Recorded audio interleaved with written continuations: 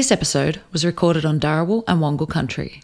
I pay my respect to the elders of these lands in which I have the privilege of working, living and raising my child. I extend that gratitude and respect to all First Nations listeners. I just so desperately needed compassion and love and tenderness and understanding from anybody. All of my vulnerability, all of my rawness, all of my pain was on display for anybody to see. I'm going to get to watch my son's first ever breath in this world. Like, isn't that just divine? Babe, I can't do this. I can't. The pain is so intense. How do we find true meaning and connection in life? I'm on a quest to meet people who have found connection and meaning in their life. People who make time for something that has value and purpose or makes them feel joyful and alive.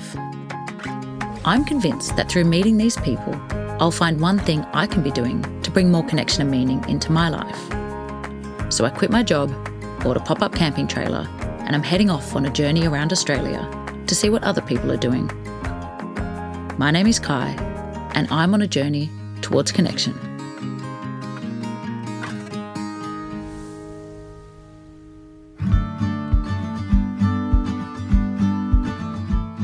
After 17,032 kilometres, 6 states and territories and 13 podcast episodes, I arrived back home in Sydney with only 10 weeks to get prepared for the arrival of our baby.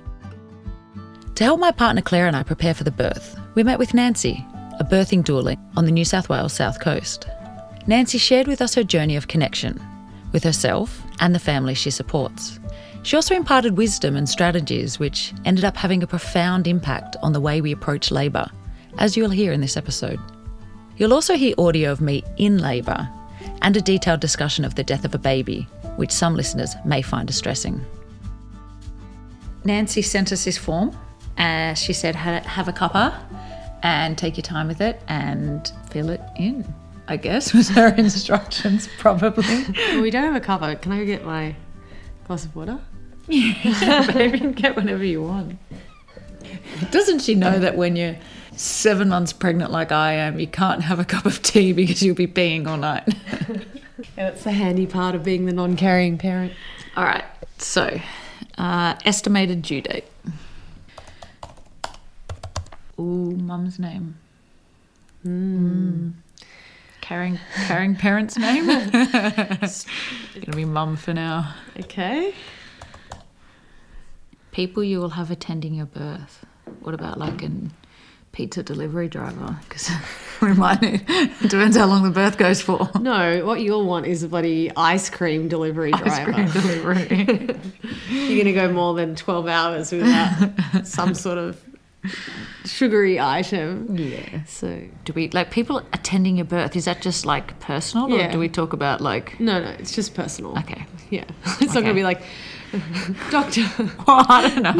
Hopefully there won't be a doctor at the birth. I'm hoping to just do it with midwives. People attending your birth, Juju, he'll be the there. Baby. Yeah. Labour and birth feelings. How are you feeling about labour and birth? Excited. I'm excited about giving birth. Yeah. What's a word for ill-prepared? Maybe that is the word. Ill-prepared and excited. Maybe that's why I'm excited, because I'm ill-prepared. What else? I'm excited. How are you feeling about my labour and birth? I'm really excited. I'm a little nervous about my staying power, which of course... Meaning you're going to leave me halfway through? In that case, let me change the answer for people you'll have attending your birth. No, more of the like standing up. Like you're gonna. I'm sorry. Are you worried that my birth is going to be uncomfortable for your body? No. I'll make sure that they bring you a nice comfy bed. No. I am concerned that you're going to be going through the most intense thing ever, and it's going to go understandably for a really long time, and I'm worried at my stamina and my ability to like get to the end. Like, obviously, okay, this sounds ridiculous because it's like you know, I appreciate there is no way that I would ever talk about this while this is happening, obviously, as if I'm going to say to somebody in labour, like, oh, just been standing up for a long time. Can you hurry it up because I'm questioning my staying power. I'm feeling a bit tired. Yeah, I mean, I'm obviously not going to say that. Not out loud. Not if you want to see another day. But you're asking me how I'm feeling about labour and birth, and if I'm really honest, I'm like, standing in a hospital watching you in pain for this incredibly exciting, incredibly nerve-wracking event of like my child being born, there's a lot of feelings that are going to be happening, and I'm sure adrenaline is just not going to get me through the whole thing. So I'm a little nervous about my ability to like be as present and caring for you, and ability to like massage your back or like give you all these different options, or you know, be on for you for a long period of time. Like it's a bit nerve-wracking. I'll do it, and I won't talk about how I'm feeling, obviously. But I'm just telling you now because you're asking, and I'm an honest kind of person. I mean, I know very little about childbirth, but I do think it's probably going to go on for a very long time. So I think that's fair enough. And I'll probably be more distracted than you. So, you know. I mean, all this aside, I think I'm going to be a great birth partner. I just know what I'm like. Yeah, you're very good in a crisis. I'm good in a crisis. But it's just going to be a big day.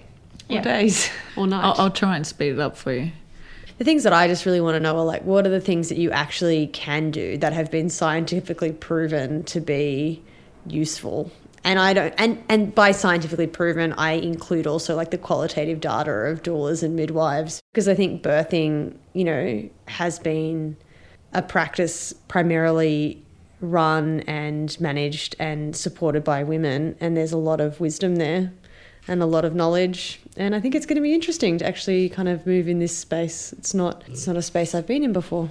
Yeah, and maybe this is something that, you know, we could have added to the ideal birth section of the form, but for me, I think an ideal birth or my plan going in is to really try to listen to my body and listen to my baby. And, you know, I'm so glad that gone are the days where women were strapped into stirrups and forced to lie on their back. There are a lot more choices for people giving birth these days. And so I guess my plan is to listen to my body and trust my body and trust the process and trust the baby and trust that billions of people have been giving birth for hundreds and thousands of years or more.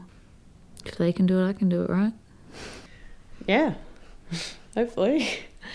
And if they can't do it, well, we're also now in the 21st century and science is pretty amazing. So there's an app that will take it out for me.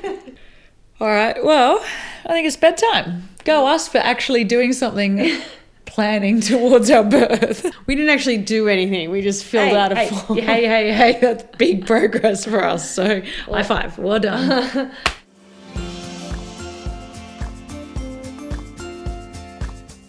Hi, I'm Nancy.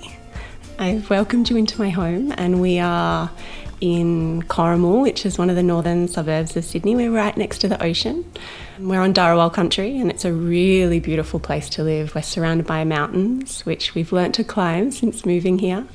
We have beautiful waves to surf, and that's where we are. How would you describe yourself to someone that you've never met? I think our identity is so linked to whatever we're doing the most of at the time. So when I'm trying to describe myself, I think it's more about what I'm doing. So the word that really wants to bubble up is that I'm a mother. Like, that's the first thing. That's what I spend most of my time doing. But I can also see a time when that won't be my first answer. I'm a yogi and a surfer, and I believe in growth and kindness and being vulnerable, and I spend my life trying to help people have better births, because I really deeply believe that the way we are made to feel when we birth matters and stays with us. And so I'm really passionate about birth and about community and building community and people just feeling better. Can you explain what a doula is? Do you want the boring answer or do you want the fun answer? Both. All right, I'll give you both. I'll give you the boring one first. So I'm a experienced, highly trained birth professional. I'm non-medical, and my role is to fill the gaps between what the standard Australian medical system can offer you and perhaps what will keep you well and having better, more empowered births.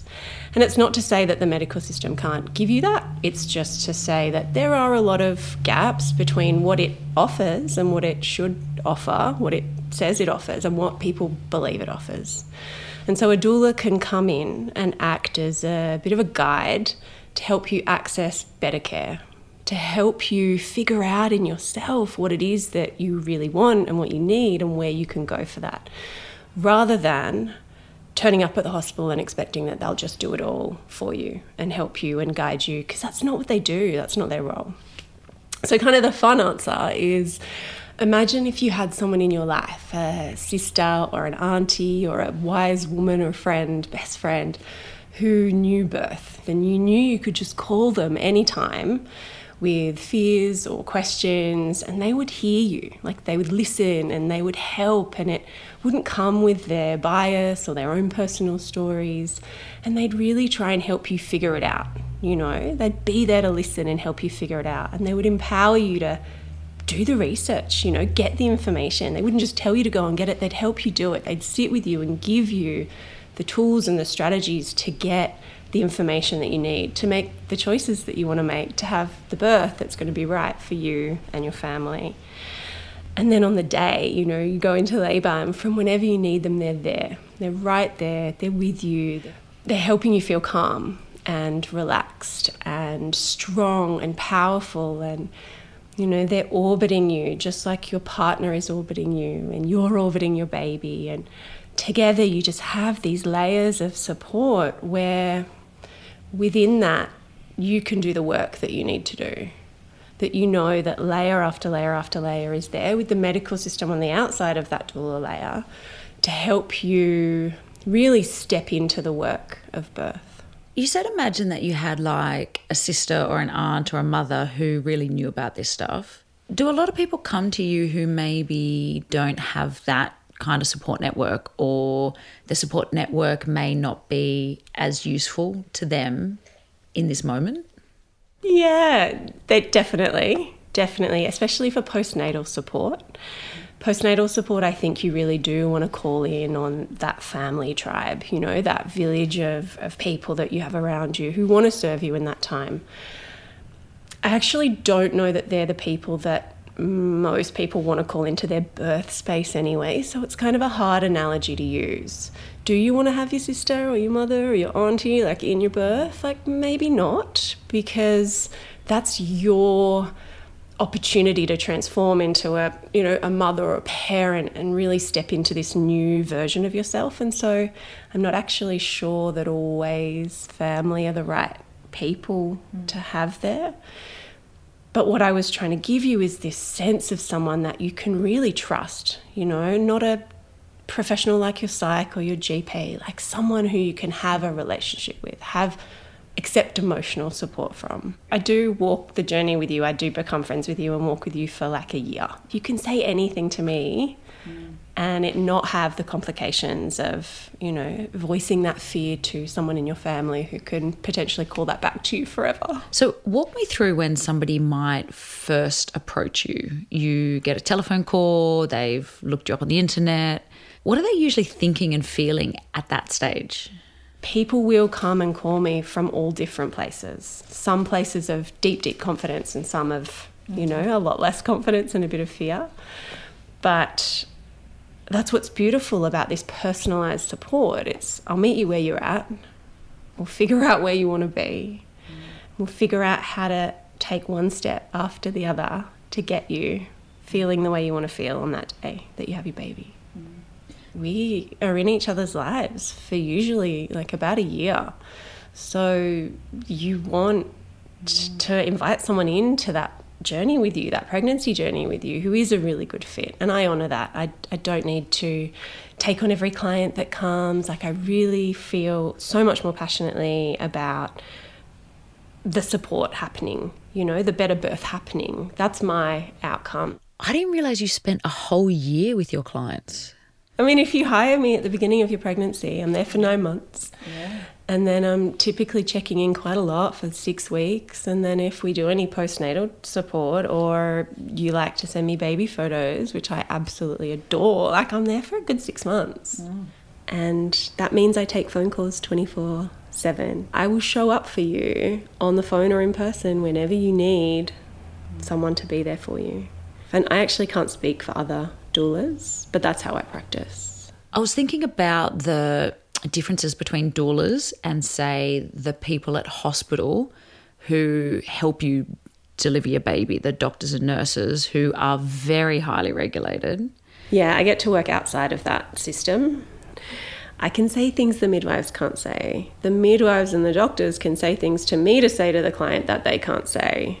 So it's that getting to work in that beautiful space where I've spent a lot of time building a relationship with those clients so that I know them and I know what their preferences are and why, and can help them navigate things that might come up in the labour. So it's not that I'm going to speak up for them. It's that I know what they want and why. And so if something arises, I can help them get their head around what's happening. I can help them accept the information a lot quicker than maybe the medical teams can, who don't have a relationship, so that they can make their own decisions. So going through the minimal pregnancy preparation that I have so far, I keep hearing people say that every birth is different. How different can every birth really be?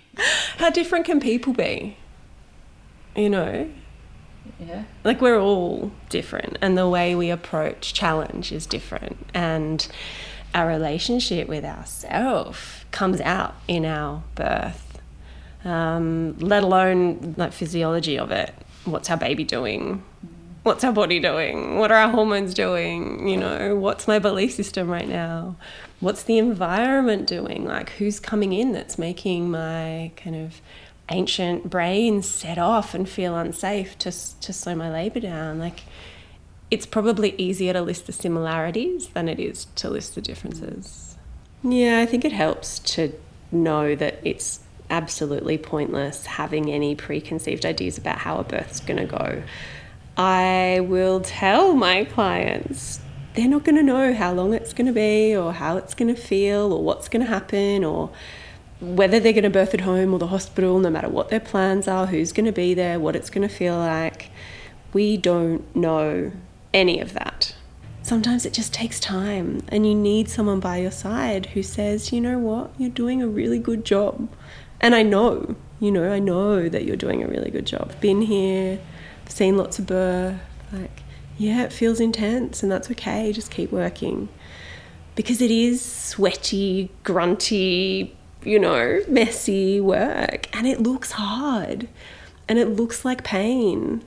One of the things that I think a lot about is, maybe if I was alive 500 years ago, 1,000 years ago, then not only would I have kind of a stronger support network family-wise around giving birth, but I also think I probably would have seen someone in labour before. Like, I probably would have been a part of or witnessed a dozen births by now. And I think for me going into this, like, I'm pretty chill about giving birth, but I think that's mostly because I have absolutely no idea what to expect, and it just comes from pure naivety and ignorance.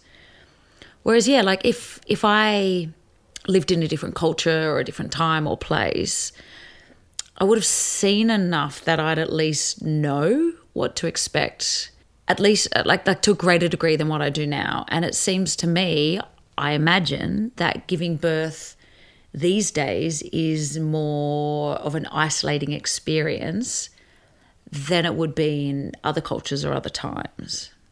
Yeah, I completely agree with you. And it is that it's hidden. We don't get to see it. We don't get to experience it. And what I often find is that a lot of the negative birth stories get shared more readily than the positive. We'll hear about what went wrong or the struggles, and I think that comes from this really normal, natural, beautiful place to be validated and to be heard. And if we go through a struggle, we really want to hear that we did the best we could, you know. And it's the same with breastfeeding even.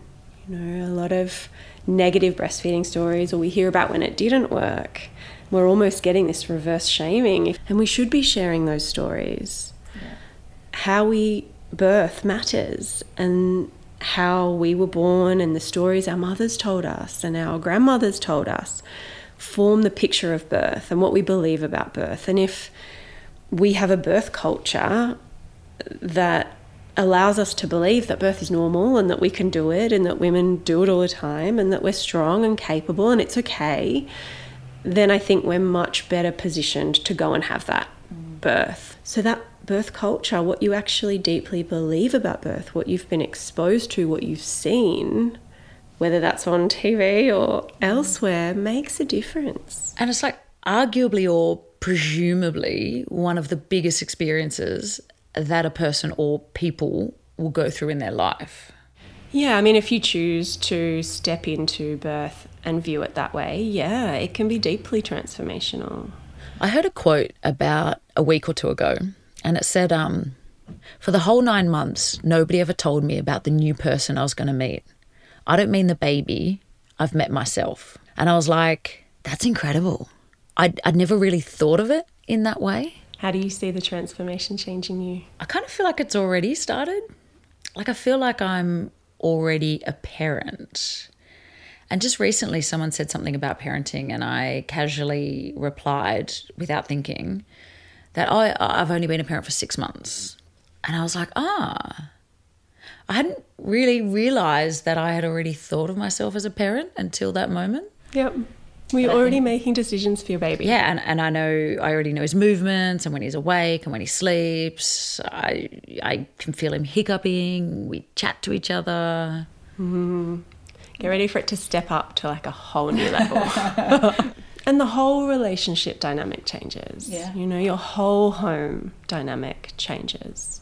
Yeah. So you change. Like there's actual neuroplasticity in your brain at this time and you're changing. Your brain is changing. But also your relationship has to adopt to change and, you know, bring in a whole new personality. What was it like the first time you were present at somebody else's birth? Oh my God, it's so intense. It is. It's like something enormous is happening because it is.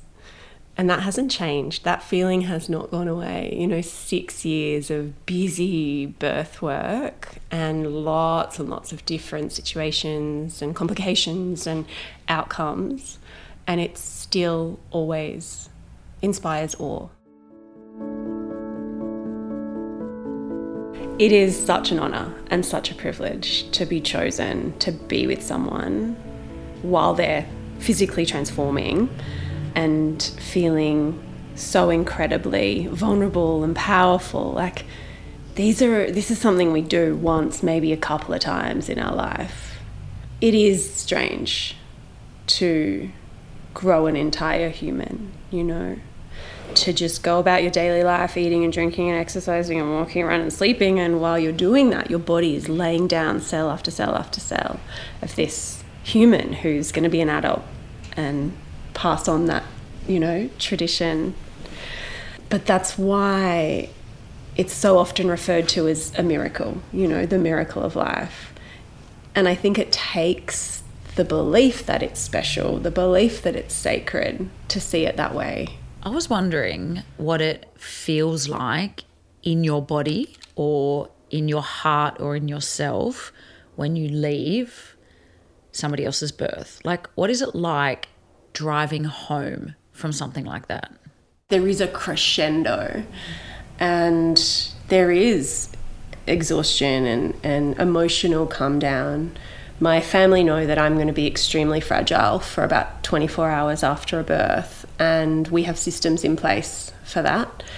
I will typically like curl up in the fetal position on my sofa for like 24 hours. I don't think I've ever told anyone that before, but it does just...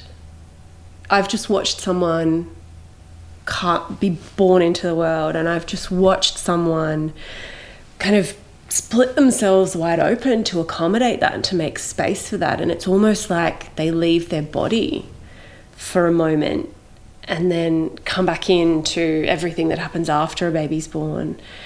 And by the time I kind of get in the car, I need a moment. Like, I just need a moment of stillness myself. And I've had a few car accidents on the way home from births, and we also now have systems for that. My husband likes me to get taxis if I can, because I'm not present with myself and my higher functioning cognitive self after a baby's been born. It really does change the people around if you're watching and if you're feeling. There's also that come down off the relationship. In those last couple of weeks, and especially those last couple of days of pregnancy, the family and I talking a lot. And through that labour journey, we're very in tune, very, very connected. Every furrowed brow, every sigh, every sharp inhalation of breath, I'm there, I'm responding, the partner's responding, we're all so in sync. And then the baby's born and they're busy, and that relationship's kind of been severed all of a sudden, and there is that kind of sense of loss afterwards. And we stay in touch for a little while, and then when they come out of that newborn fog, often we'll then pick up that relationship differently. And with my postnatal doula clients, I keep coming every week, and that's so incredibly nourishing, both for them but also for me. But yeah, it is a crescendo and a come down.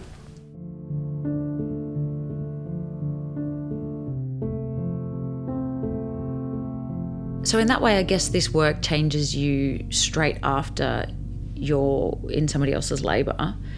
How has it changed you as a whole doing this work? So I tend to look at life, I'm going to get emotional, life before Eddie and life since. Because it was him that changed me. It was the process of grief, of a child dying, being ripped out of my life, that changed me and made me ready for doula work. It wasn't doula work that changed me. And so to answer that question, I kind of have to take a bit of a step back. And I look at the person that I was and what I did and how I related to the world before he was born. And I really struggled to connect. I had friendships, and, I was a 20-year-old who, was quite vivacious, and yet I didn't really connect with people very easily, and I wasn't willing to be vulnerable or let them see me. And on reflection, I think it's because I didn't want to see me. There was not a lot of self-compassion there. And then Edison was born and died a week later, and I was just shattered. I wasn't myself anymore, and I had to pick myself up out of the ashes and build a new person. And I see connection as kind of like a door, and that door can open a little bit, and you can have a little bit of connection. It's kind of like this little invitation to kind of get to know each other, to connect. Or that door can just be flung wide open. And when Eddie died, my door was wide open. I had no choice. I didn't open it. I just so desperately needed compassion and love and tenderness and understanding from anybody, that I was, all of my vulnerability, all of my rawness, all of my pain was on display for anybody to see. And I learned about vulnerability, and through that grief, I learned how to connect with people. I learned what it was like to just be wide open and let people see me. And if they wanted to see me and they liked it and they opened their door, then our hearts could talk to each other. And I now connect with people so easily.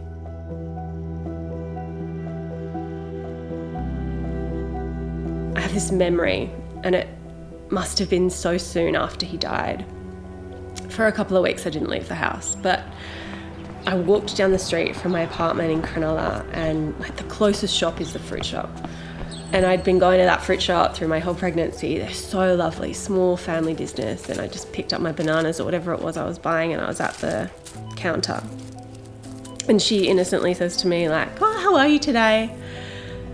And I just looked at her like almost shocked. Like, I don't know how to speak. Like, how am I even supposed to open my mouth right now?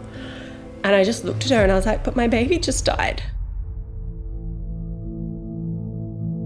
Like, I have nothing else to say. Like, you want words from me? Like, these are the only words I have. And like everyone stops, you know, and everyone's just in shock. Like, what did she just say? And I wasn't being like cruel. I just needed a hug.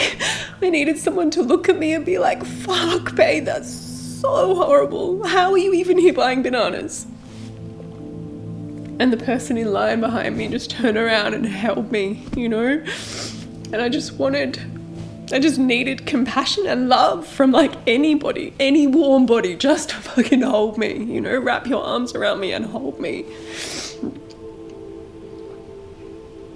And now I find it a lot easier to be seen and need help and ask for help and see when someone else needs to be seen and needs to be heard and not corrected or, you know, shamed, just seen and heard. I didn't want to eat. I didn't want to go buy bananas. Like, I was just going through the motions. My mum tells me stories about how I used to just say, "I don't care." Because with mum, I felt like I could just say what I needed to say, right? And she'd be like, "Oh, I'm, you know, in the traffic." I'm like, "I don't care." Like, it became a bit of a catch. I didn't realise, but she told me afterwards it became a bit of a catchphrase. Like, I just don't care. And the only thing I started to care about was that birth moment, that message to just hold your kids so tight. You know, you just don't know how long you've got. When did you start caring again, and what made you care again? I was literally like bedbound. We set up our sofa in our lounge room into this big bed and kind of didn't move for 2 weeks. Food just appeared on the doorstep and I didn't even want to check the text that told me that the food was there. And so some days the food, which was delivered hot, would just sit outside for way longer than it should have because I couldn't even get up to get to the door. Like, bodily functions were like my bare minimum for even moving. And then my husband had to go back to uni. So he had started med school like a month before Eddie was born. So he had 2 weeks off and then had to go back to school. And I stayed on the sofa for a really long time.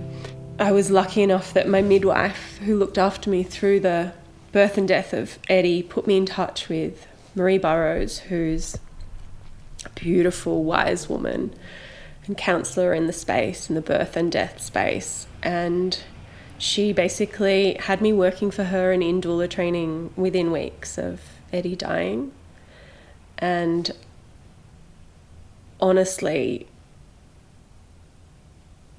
it was the only thing, like that birth transformation and that love and connection as that baby comes into your life was like the only place that I could fix any meaning. But then connecting in with Marie Burrows and just having like a phone conversation with her and her talking to me about what she could use me for gave me some purpose. Her suggestions and what she was talking to me about, which were birthing women, the women who were coming to her having antenatal classes and then going on to birth, and she didn't have anyone to kind of call and check in on them. There was colour there, you know. I didn't have that I don't care feeling. So he died at home. We took him off life support and they expected that he would just pass away. And he didn't. He stayed with us for 2 more days. So he died at home in my arms, in my bed. And then we took him straight back up to the hospital. We didn't keep him at home for any longer. We wanted to remember him not purple. And we were blessed with the opportunity to, watch him breathe and have him in our arms and all those wonderful things that a lot of people don't. But then we drove him up to the hospital and left him there with the midwife. As I was walking out of the hospital without my baby, got in the lift, and there was a woman taking a baby home. And my husband tried to shield me with his body. And I didn't need him to at all, because I looked at her and I looked at that baby and there was colour. And I just wanted to tell her, just hold that baby really tight, just don't sweat the small stuff. It's going to be really, really hard, and you're going to have to try and figure this out, this relationship and breastfeeding, all this stuff. But don't even worry about it, because you've got them. Because they're there in your arms and you can love them and you can hold them. And so just do that. And we got out of the lift and she had a car waiting for her and the baby was being put into the car, and all I had was love. All I had was this message of love for her. There was no sense of loss. And as the family and friends around me who so desperately wanted to protect me thought I was a little bit crazy, going in and ringing women who were postpartum, the same point as me, and hearing their struggles, baby's crying a bit today, and I'm fuck, mine just died. But I wasn't. That isn't at all what my response was. My response was just compassion. Just love them. It's okay. It's just a season. Just pick them up and give them another cuddle. Smell their hair a little bit, and all that oxytocin will help it all go away, And so right from the beginning, there was just meaning there. I didn't even choose it. It just kind of chose me. As humans, we don't know how long we've got on this planet, and even if we live a long, full life to 100, we still don't have enough time to not connect with each other, to not do something that fulfills us, that we feel contributes to the world and gives us meaning and purpose. And for me, it was working with people having babies, and that changed me. He changed me. Grief changed me. That acceptance and openness of my own kind of soul, spirit, changed me and brought me to this work and enables me to connect and serve people in this time of life, because nothing else really matters. Going back to the time that you were buying the bananas, in episode 1 of this podcast, my guest Anthony said that he believes that the meaning of life is someone saying, "Hello, I see you." And I think, had you turned around to the woman working at the shop and said, "I'm fine, thank you," or whatever thing we're trained to say, then you wouldn't have been seen. And it sounds like what you needed in that moment was to be seen. And in return, you gave the person behind you an opportunity to be with you in that moment. Whereas saying, "I'm fine, thanks," and leaving doesn't give anyone in the moment the opportunity to see you or to connect. I think that's a really powerful visual, to be there in that shop and to see that in that moment, any one person could have acted in any way. They could have pretended it wasn't said. They could have shuffled their feet awkwardly and looked away. But by the sound of things, at least the person in the queue behind you chose to step into that moment with you.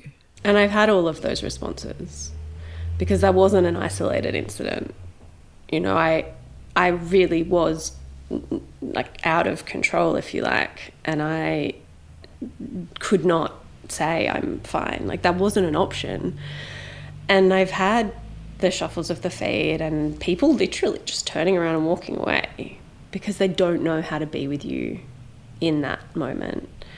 I found that parents opened themselves and responded and connected in a different way to our friends who hadn't had children yet. It was like bringing your own child into the world opened your heart to even the smallest amount of concept of what that might be like. You know, we can't imagine it. We shouldn't be able to imagine it. But there was a really noticeable difference between the people who were open and able to connect and would open their door to have that pain come into their present moment, and those that didn't know how to deal with it at all. Like, even though my son died, I'm so grateful for the person that I am now, and for the lessons that I guess I let myself learn about showing up for life. You know, I was so miserable in the choices that I was making before he came along. You know, before I was a mother, I was like, I didn't treat myself very well, to be honest. I didn't like myself very much, and I did not respect myself very much. And I thought that that was normal, you know, because all the people around me were kind of living the same truth. And we'd go to work and we'd work really hard, and we'd go out and we'd play really hard, and like all these cliches that you hear. And I was so miserable. I was an exec in an advertising technology company, and I just felt like I was completely displaced. And I had to ride the longest, like the Bondi Junction train station escalator. Oh my God, I would literally walk that thing with tears streaming down my face, with like everyone else is walking, right? Like everyone's jostling, everyone wants to be somewhere else, everyone's in their phone and like just thinking about what's next or where they've been or where they have to be. And I'm just like trudging up those stairs, like 9 months pregnant, with like tears streaming down my face. And that was just normal.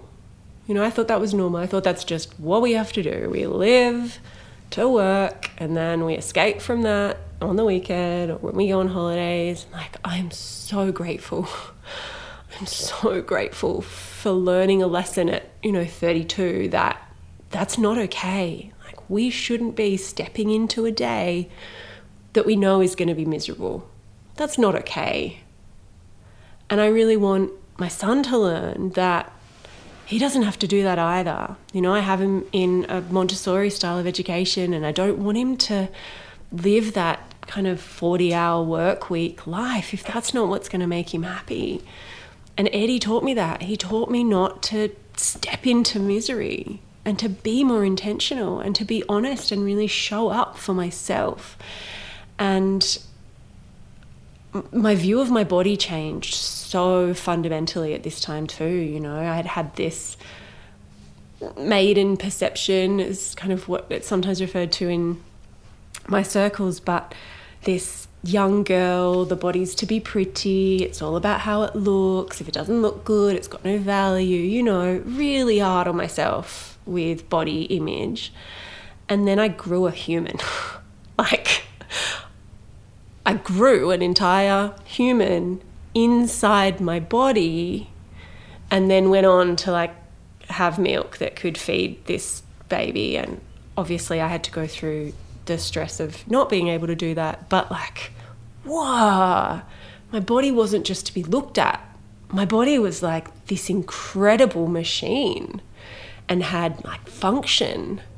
And that function over form belief changed me entirely. It changed the way I could show up for myself. It changed my self-respect and my love and appreciation for my body and what it was capable of. And I really did show up as a completely different person after. And I don't even know that I could tease out which was growing and birthing a baby and my incredibly empowering birth experience. I've been very lucky with 2 really amazing births, and which part of it was having a child die and going through grief. I couldn't tell you, but the way I show up for the world is now fundamentally different. So if you weren't doing this, what would you be doing? I don't know that I could not do birth work when it stops feeling like it fills me up and it has meaning and purpose and I can make a difference, when it stops feeling like that, I do something different. It's funny because connection's one of those things that we all know what it means. Like physically we can connect 2 pieces of Lego. You can see I'm a mum of a 5-year-old. Like physically we can see a connection, right? But then there's this abstract connection too that we feel, we don't see it. And it's why I kind of like this analogy of the door, right? Like a wide open door. When you meet someone, you've never met them before, and you just throw your door open and they throw their door open. It's like magic is happening. It's like when you just want to say more and you're finishing each other's sentences and you're like, yeah, I know, I feel that too, you know. And you feel that. Or you can almost see it, that I can see you and you can see me, and you know what, I can say anything and I think it's going to be okay. It doesn't have to be that kind of sparks flying wild connection, but I like to think of it in extremes, you know. One extreme, which we've kind of touched on a little bit, being, oh no, I'm fine, closed door.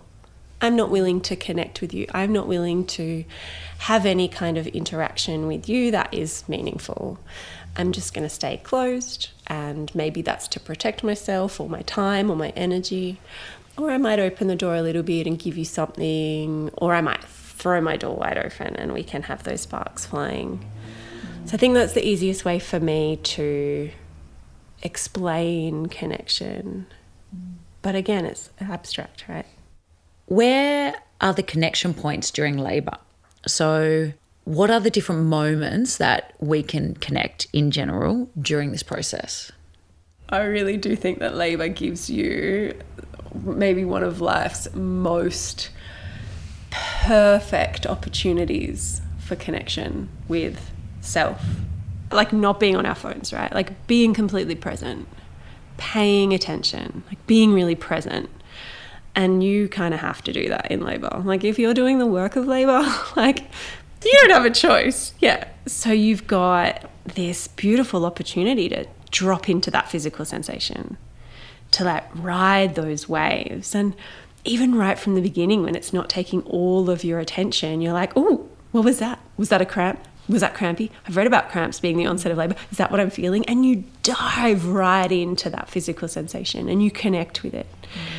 And then as it builds and gets more intense, like you're really working with your body and your breath as an anchor. Like your breath, if you connect into that breath, that ebb and flow, that in and out, it can really act as an anchor to soothe your nervous system, to give you a focal point, to help you just keep going. One more breath and just another breath. Just get through this contraction. You also have this connection opportunity with the people around you, probably your partner who's really providing that love and safety and support and care that you've invited them in for. Whether that's the partner that you love or your birth partner, like they're that rock for you, so that if there's anything you need, you know they're there. You don't have to seek outward support. And what that lets you do is really go inward and be more present and drop right into the present moment and connect. You'll often hear people say that birth is like a time warp. Like you have no idea how long things really take or what time it is or anything. And that's like meditation. Like that really is only possible if you're fully connected in that moment. A year ago, if you had said, do you think you'll be afraid of giving birth? I would have said yes. I would have said it is terrifying. I want it to happen quickly. I'd consider whatever meds anybody would give me just to not be present through that labour. But the only reason why I'm starting to look forward to birth is because I now trust my body in a way that I've never trusted my body. My body grew this child. I rationally didn't do anything. Once we put the sperm in me, the rest, my rational brain was just able to switch out. My body has grown this baby. It has moved and changed and twisted and opened up and done all of the things that it's supposed to do in order to create this baby. And as I've said to Claire, like it's not just going to build a baby for 9 months and then turn around and be like, yeah, see you later. Like, you're on your own. I trust that if it's gotten me this far, like, it's going to keep going. It's created this baby. It is going to get this baby out into the world for me. And a year ago, I wouldn't have said that, I don't think. Can you tell us about the birth you'd like to have? I want as little intervention as possible. I know I don't always have control over that, though. I don't know. I want to learn more about my body. Like, I'm really curious. I find it fascinating that the baby has such an active role in birth. I'm approaching it, I think, with a lot of curiosity and a lot of interest. What are the connection points between you and Claire for your labour and birth? Where do you see that they're going to be? I trust Claire wholeheartedly. And I think a lot of the connection will be allowing myself to be really vulnerable, which is difficult for me. I think this will probably be the time when I've been the most vulnerable in our whole relationship. And so I think allowing myself to hand over control and to hand all of that stuff just over to Claire. And I think I'm really looking forward to actually saying to her, I need you and I need you to step in and I trust you to make this decision. How do you feel about Kai giving over that power, that control, that vulnerability in her labour? What do you actually tangibly think that's going to look like? There's been lots of moments where Kai's mentality during this pregnancy has really helped kind of cultivate my ability to show up in a way that I really want to, and not in a there's a part of me that maybe likes to soothe fear with control and knowledge and doing things and stuff and anxiety kind of based behavior. I think Kai's probably going to go pretty deep inside. We've already talked about that, the kind of likelihood that they'll be fairly non-verbal, and that's okay. When Kai's in those places, what they often really need is just for me to be with them. So physical contact, not a lot of questions, maybe some soothing physical touch. This is the stuff I teach birth partners. That's what birth needs. No questions, lots of physical touch. My mentality going into it is hands off, hands on. Just kind of go with, take the lead when I need to, but sort of just really just be somebody that Kai can feel like there's somebody there with them. So they don't have to think about everything else. They can just do what they're doing. And I can do all of the other stuff. I think this is your element. I think you're going to have the best day or 2 days or 4 hours or whatever it ends up being. I'm pretty good in a crisis. Yeah, you love this stuff. I think it changes when it's the person that you love the most in the world. You know, I get to witness some pretty incredible different sides of people's personalities. You know, you get these big, beautiful, tradie, strong guys just weeping and being so incredibly attentive. And if you ask them, how do you think you're going to be at the birth? And I often do ask this question. They can't even predict. They could not guess how they were going to be at the birth. Watch the person who you love most in the entire world look like they'd rather die, but trust that they're okay. Don't try and fix it. Just say it's okay. Just tell them they're doing a really good job, and physically protect them from people walking in and out and turning lights on and off and making noise. Protect their environment. And then a baby emerges, right? I often, when a baby takes its first breath, I look around, I'm looking at the baby, I'm looking at the birthing parents, and dad is crying and looking so proud. And mum is I just need a minute. And I'm so relieved. It's over. I certainly think watching Kai go through the waves of, the power of the pain that you're going to be moving through is going to be a hard thing to not want to respond or react to with some sort of urgency. But that's one of the good things about having these conversations, just knowing, oh, this is just not my job. I'm pretty good when other people are not okay, being okay. Yep. I have no doubt in my mind that you're going to be an absolutely incredible birth support person. Well, hopefully I can live up to all the hype. But I will spend hours sitting down with a couple trying to get the answers to this fundamental question. And it's really looking at like what's important to you. So how can you step into a room with people that you don't know and have them interface with you in the best way, the way that works the best for you? So what you need to figure out is what's important to you and what you need and what really matters and what you kind of really care about. And that can be really hard when it's all unknown. You don't know what labour or birth is going to look like. So we kind of break that down a little bit. But then also looking at what are the obstacles, right? So if we figure out what you want, then we can start to look at like what might get in the way, what might interrupt that, what obstacles may arise, or what triggers do you know already exist that can get in the way of that. And then we write all those down too. If you can figure out a way to combine those things, like what's really important to me and what do I know is going to like trigger me or might kind of complicate things, then you can start to form a document that articulates very clearly in one page to someone how they can serve you. I want us to remember, like, not to be afraid of it, not to shut it down, but just to be like, this is fascinating. Like, let's be curious, let's be interested, let's laugh, let's enjoy it. I don't want us to wish it to be over, and I don't want us to consider it just a chore to get the baby. Like, I want it to be an event.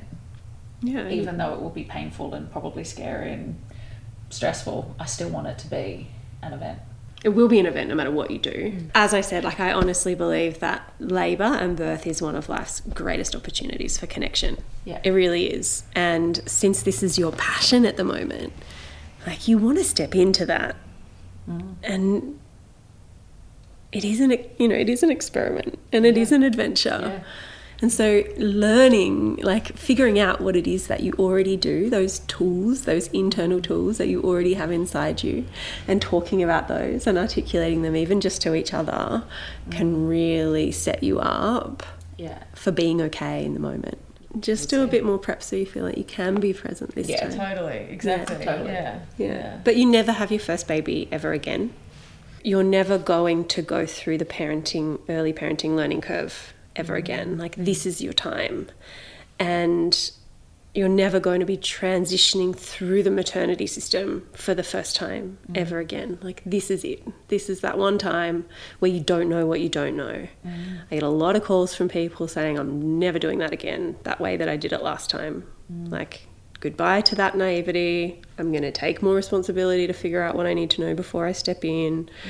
And like, you've got the next little bit of time to figure out what it is that is actually going to stay with you forever, because our births stay with us forever. Our births stay with us for the rest of our lives, even though the details might get a little hazy. But what you've really helped me to consider, firstly, I noticed that I was like, handing over a lot of power to the medical system and to midwives, and not seeing it as an opportunity for Kai and I to practice our relationship as parents and to practice our relationship as partners.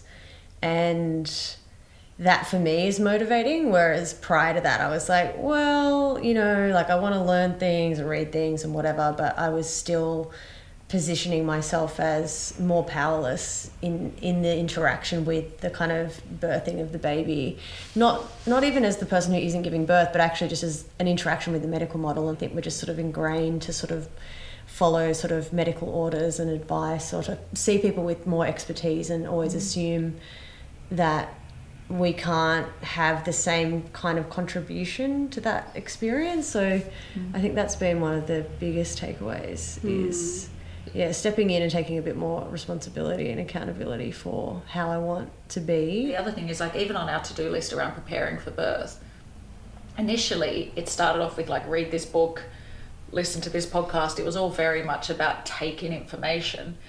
And only now have I added to the to-do list, like, about how to process that information. But it all suddenly switched from being this passive learner to this active participant in a way that it hadn't before. Speaking to you has inspired that. Because you haven't been like, here's all of this information. Every time you've spoken to us, you're like, well, what do you want? Who are does this you? work for you? Who are you? How do you do things normally? What do Yeah. you normally like? And you're like, oh yeah, of course. Like, we're going to be the same people in that place that we are already. Like, why would we not be drawing on what we already know? And I just can't believe it just hadn't even really occurred to me. Because again, the idea of birth being alien and separate and unknown, I think I was just working from this assumption that there was nothing I had already that I could bring into that space that would be useful. One of the best things that might come out of this, second to a baby, is the opportunity to learn about myself. And as I said before, pregnancy has already created this new relationship with my body, and now I think I can also have this new relationship with not just my body but myself, if I choose to really explore that and open up that opportunity. So going back to that quote I heard around, I'm going to meet somebody new, I think I can start to meet that person now in a way that I wouldn't have had I not gone down this journey, had I not gotten pregnant. So I think I might seize this opportunity. Seize the day. To go and meet someone new.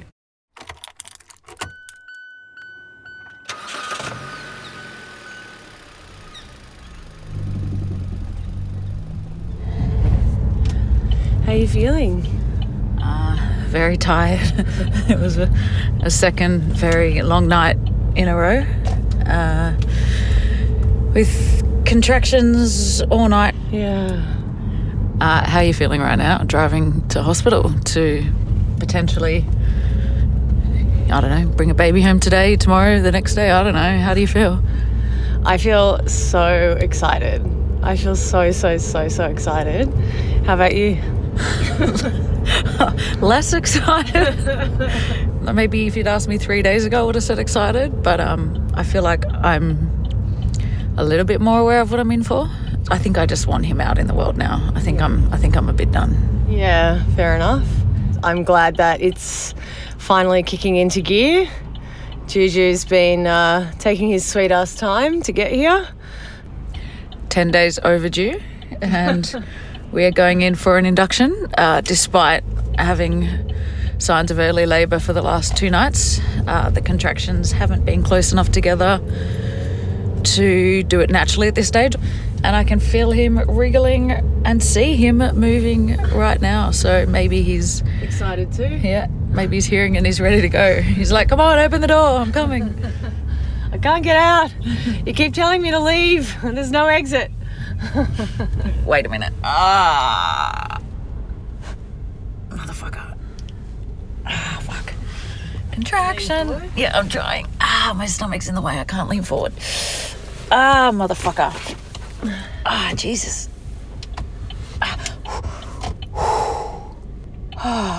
Okay, it's passed. Oof. It's gone. Yeah? It's gone. Yeah. Okay. All right. Good times. I'm going to leave part 1 right there.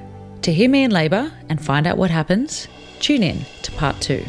Keep going, a bit harder in the bottom. Keep going. Good light hair. Come on. Hey, Juju. Yeah, he's making sounds.